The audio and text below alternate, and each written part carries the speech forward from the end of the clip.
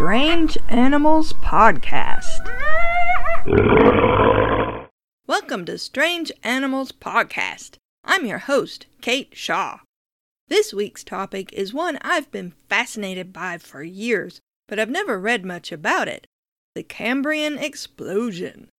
That refers to the explosion of life forms in the Cambrian period, which started about 540 million years ago. That was long before the dinosaurs, long before fish, basically long before almost all life on Earth that wasn't simple squidgy things living in warm, shallow seas. To learn about the Cambrian explosion, let's go back even farther first and learn about the first life on Earth. Obviously, the more recently an animal lived, the more likely we are to find fossils and other remains, footprints in fossilized mud, gastroliths and coproliths, and so forth. The farther back we go, the fewer remains we have. The Earth is continually changing, with mountains rising up and continents moving around, volcanoes erupting, old mountains being worn down by wind and weather. That's good for the Earth and therefore for life in general, since nutrients are cycled through the ecosystem and habitats are continually renewed. But it's bad when paleontologists are trying to find out what lived a billion years ago, because most of those rocks are gone, either weathered into sand long ago, melted into magma, or buried under the ocean or otherwise out of reach. The Earth formed about 4.5 billion years ago. Oceans formed 4.4 billion years ago, and the oldest rocks we can find are about 4 billion years old. The first life on Earth, single-celled organisms, dates back to about 3.8 billion years ago, maybe earlier. By 3.5 billion years ago, complex single-celled microorganisms had evolved. We know because we've found 11 microscopic fossils in rocks from Western Australia. Researchers have concluded that the fossils belong to 5 different taxonomical groups, which means that by 3.5 billion years ago, life was already well established and diverse. By 2.5 billion years ago, the Earth had continents roughly the same size as the ones today, although not anything like the same shapes or in the same places. Land also didn't have dirt on it, just sand and bare rock, since dirt is largely decomposed organic matter and nothing was living or dying on the land yet. Not long after, 2.45 billion years ago, oxygen started to make up a large part of the Earth's atmosphere. That's right, before then we literally could not have breathed the air. I mean, we could have, but we would die of suffocation, because the air contained only trace amounts of oxygen. While having oxygen in the air sounds great to us now, the single-celled organisms living then couldn't process it and died off, probably the greatest extinction event in the Earth's history. Only organisms that were able to evolve quickly enough to use oxygen survived and thrived. One particular type of microorganism dating back 2.3 billion years, sulfur bacteria, again known from ancient rocks from Western Australia, is still around. Modern sulfur bacteria live in the deep sea off the coast of Chile, and they literally have not needed to change at all in 2.3 billion years. That's what you call success. The earliest multicellular organisms date to around 2.1 billion years ago, or at least those are the oldest fossils we've found. Algae and fungi evolved soon after. The earliest animal fossils date from about 580 million years ago and include small jellyfish and sea anemones, but all the oldest fossils we've found are of specialized animals, so they probably arose much earlier. At about the same time, fossils of more complex shelled animals start appearing in the fossil record, animals which may have been the ancestors of arthropods, echinoderms, and mollusks. We also have fossils of burrows made in the sea floor, although we don't know what kind of animal made them. Some kind of wormy creature, but none have been found, just their burrows. Clearly, a lot was going on back then, but it was all on a small scale. Tiny worms, colonies of bacterial mats, and shelled animals measured in millimeters. Then came the Cambrian explosion, starting about 540 million years ago, where diverse and often bizarre-looking animals suddenly appear in the fossil record, proliferating at a rate unheard of in the previous eras. We're not completely sure why, but it was probably a combination of factors, possibly including increased oxygen levels, the development of an ozone layer in Earth's atmosphere that protects cells from lethal UV radiation, an increase of calcium in the ocean water, and many other factors, large and small. As animals grew larger and more diverse, more species could exploit more ecological niches, and when all the available niches were occupied, competition grew even more fierce, leading to even bigger and more specialized animals. The first Cambrian fossils found were those of trilobites, first described in 1698, but not recognized as extinct fossil animals until the 18th century. By the 19th century, so many forms of trilobite were known that geologists used them to help date rock strata. While trilobites had probably been around before the Cambrian, during the Cambrian they evolved exoskeletons and became much larger and more common. You've probably heard of the Burgess Shale, and you've probably heard of it because of the book Wonderful Life, published in 1989 by paleontologist Stephen Jay Gould.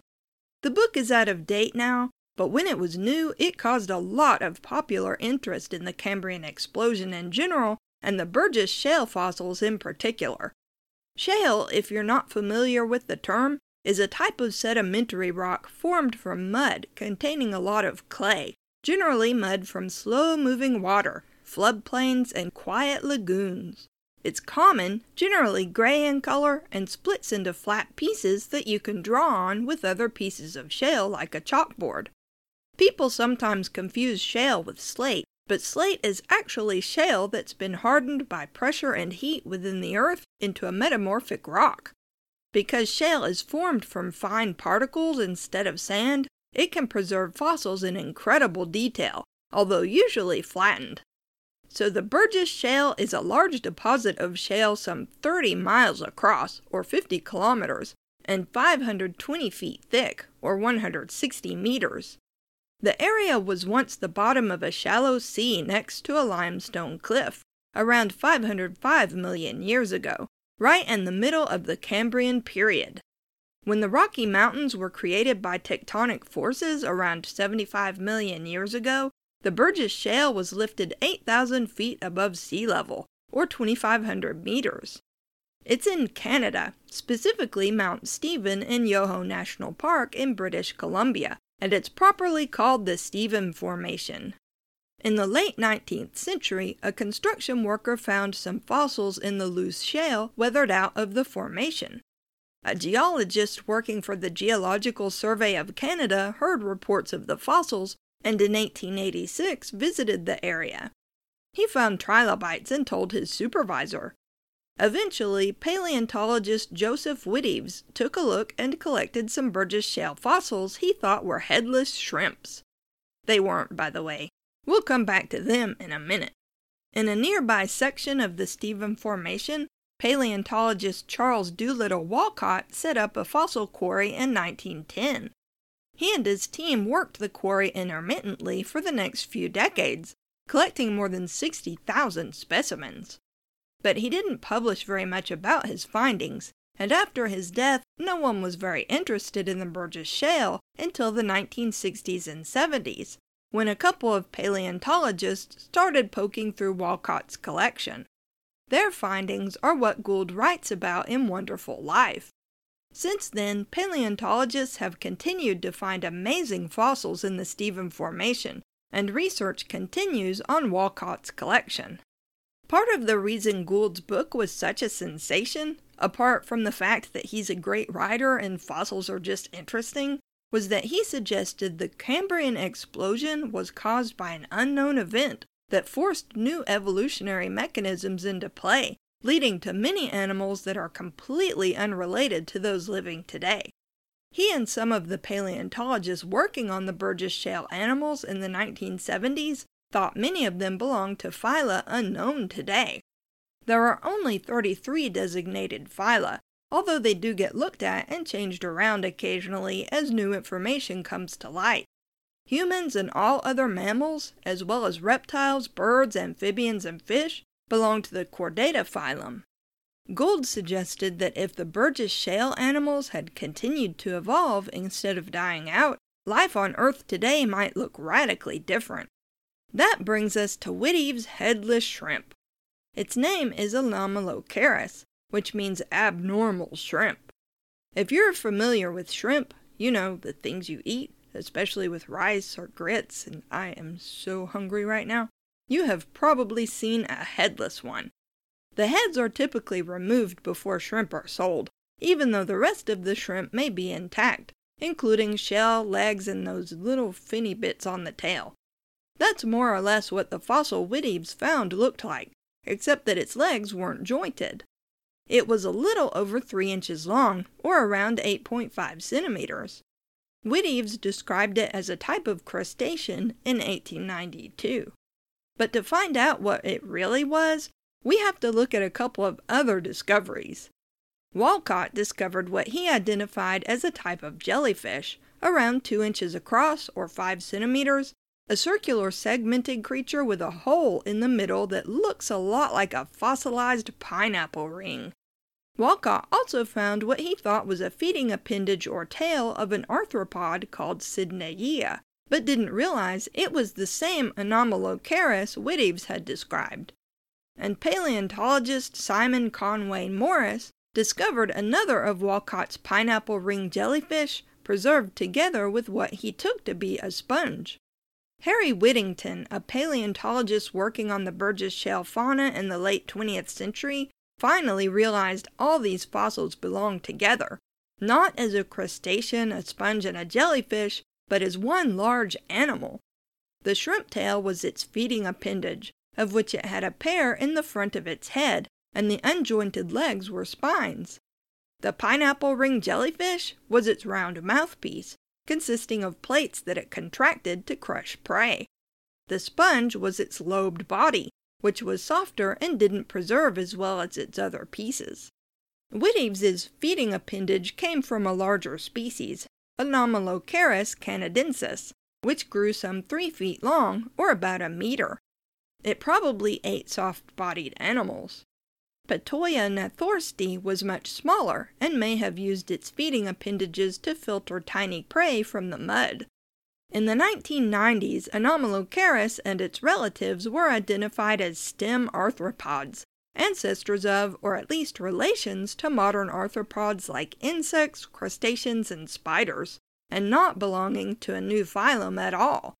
Another Anomalocarid was found in rocks 100 million years younger than the Burgess Shale, which means at least some of the strange Cambrian animals persisted well into the Devonian. Another confusing animal is called Marella, a common fossil in the Burgess Shale. Walcott found the first one in 1909 and called it a lace crab, then decided it was a strange trilobite. It's small, less than an inch long or under 2 centimeters, and has long antennae and legs and head appendages that sweep back into rear-facing spikes that may have protected its gills. It was probably a scavenger that lived on the bottom of the ocean, and we know some interesting things about it. We have one Marella fossil that shows an individual partly molted, so we know it molted its exoskeleton periodically. We also have some specimens so well preserved that researchers have found a pattern on them that would have diffracted light. In other words, its exoskeleton was iridescent and colorful. Charles Whittington examined Marella in 1971 and determined that it wasn't a trilobite, wasn't a crab or other crustacean, and wasn't any kind of horseshoe crab. Instead, it's a stem arthropod like Anomalocaris. Hallucigenia may be the most famous Burgess Shale animal, although it's also been found in fossil beds in other parts of the world. It was first described by Walcott as a polychaete worm. Simon Conway Morris redescribed it in 1977, pointed out that it definitely was not a worm, and gave it its own genus. but no one was really sure what it would have looked like when alive, how it would move around and eat, or what it might be related to. Fossils show a thin, flexible worm-like body with long spines sticking out along its length on one side and flexible tentacles sticking out along its length on the other side. One end of the body is sort of bulbous and the other blunt, but it's not clear which is the head and which is the tail. It's small, only an inch or so long at most, or a few centimeters. Conway Morris thought the animal walked on its stiff, spiky legs and the tentacles were for feeding, and suggested that each tentacle might even end in a mouth. Other paleontologists suggested the fossil might be part of a bigger animal, the way Anomalocaris feeding appendages were initially thought to be separate animals. But after more and better fossils were discovered in China, paleontologists in 1991 realized Hallucigenia had been reconstructed upside down and backwards by Conway Morris. The tentacles were paired legs, and the stiff spines probably protected the animal from other things that wanted to swallow it. The bulbous end seems to be a head with two simple eyes and a round mouth, possibly with teeth. Its closest living relation is probably a caterpillar-like land animal called a velvet worm or Lobopodian worm, although it's not actually a worm. Other Burgess shale animals include a bristleworm, an actual relative of modern shrimp, a relative of the horseshoe crab, something that may be related to modern mantis shrimp, a rare mollusk ancestor that was an active swimmer, and a fish-like animal with short tentacles on its tiny head that may have been a primitive chordate. Most of the Burgess shale animals that have been studied are now classified as arthropod ancestors.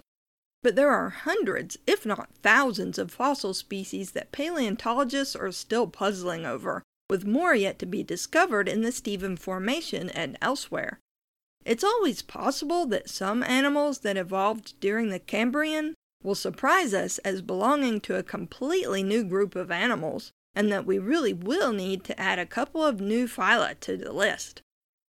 Another exciting thing to remember is that because life on Earth is common and arose relatively soon after the Earth was formed, it's almost 100% certain that some other planets also have life. Maybe not planets in our own solar system, although we don't know for sure yet, but astronomers have discovered lots of planets outside of our solar system. They estimate the Milky Way galaxy alone may contain 100 billion planets. In the past, researchers have insisted that only planets similar to ours can support life, but that's not the right approach. Only planets similar to ours can support life like ours. That's because we evolved to fit our planet. Life on other planets naturally will evolve to fit those planets. Even here on Earth, we have extremophiles that survive in environments where most other organisms would be destroyed immediately. So next time you're outside at night, look up at the stars and give them a little wave. Some curious creature might be standing on a planet's surface untold light years away, staring into the sky and waving a greeting too. You can find Strange Animals Podcast online at strangeanimalspodcast.com. We're on Twitter at Strange Beasties and have a Facebook page at facebook.com/strangeanimalspodcast. If you have questions, comments, or suggestions for future episodes, email us at strangeanimalspodcast@gmail.com. If you like the podcast and want to help us out, leave us a rating and review on Apple Podcasts or whatever platform you listen on. We also have a Patreon if you'd like to support us that way. Thanks for listening.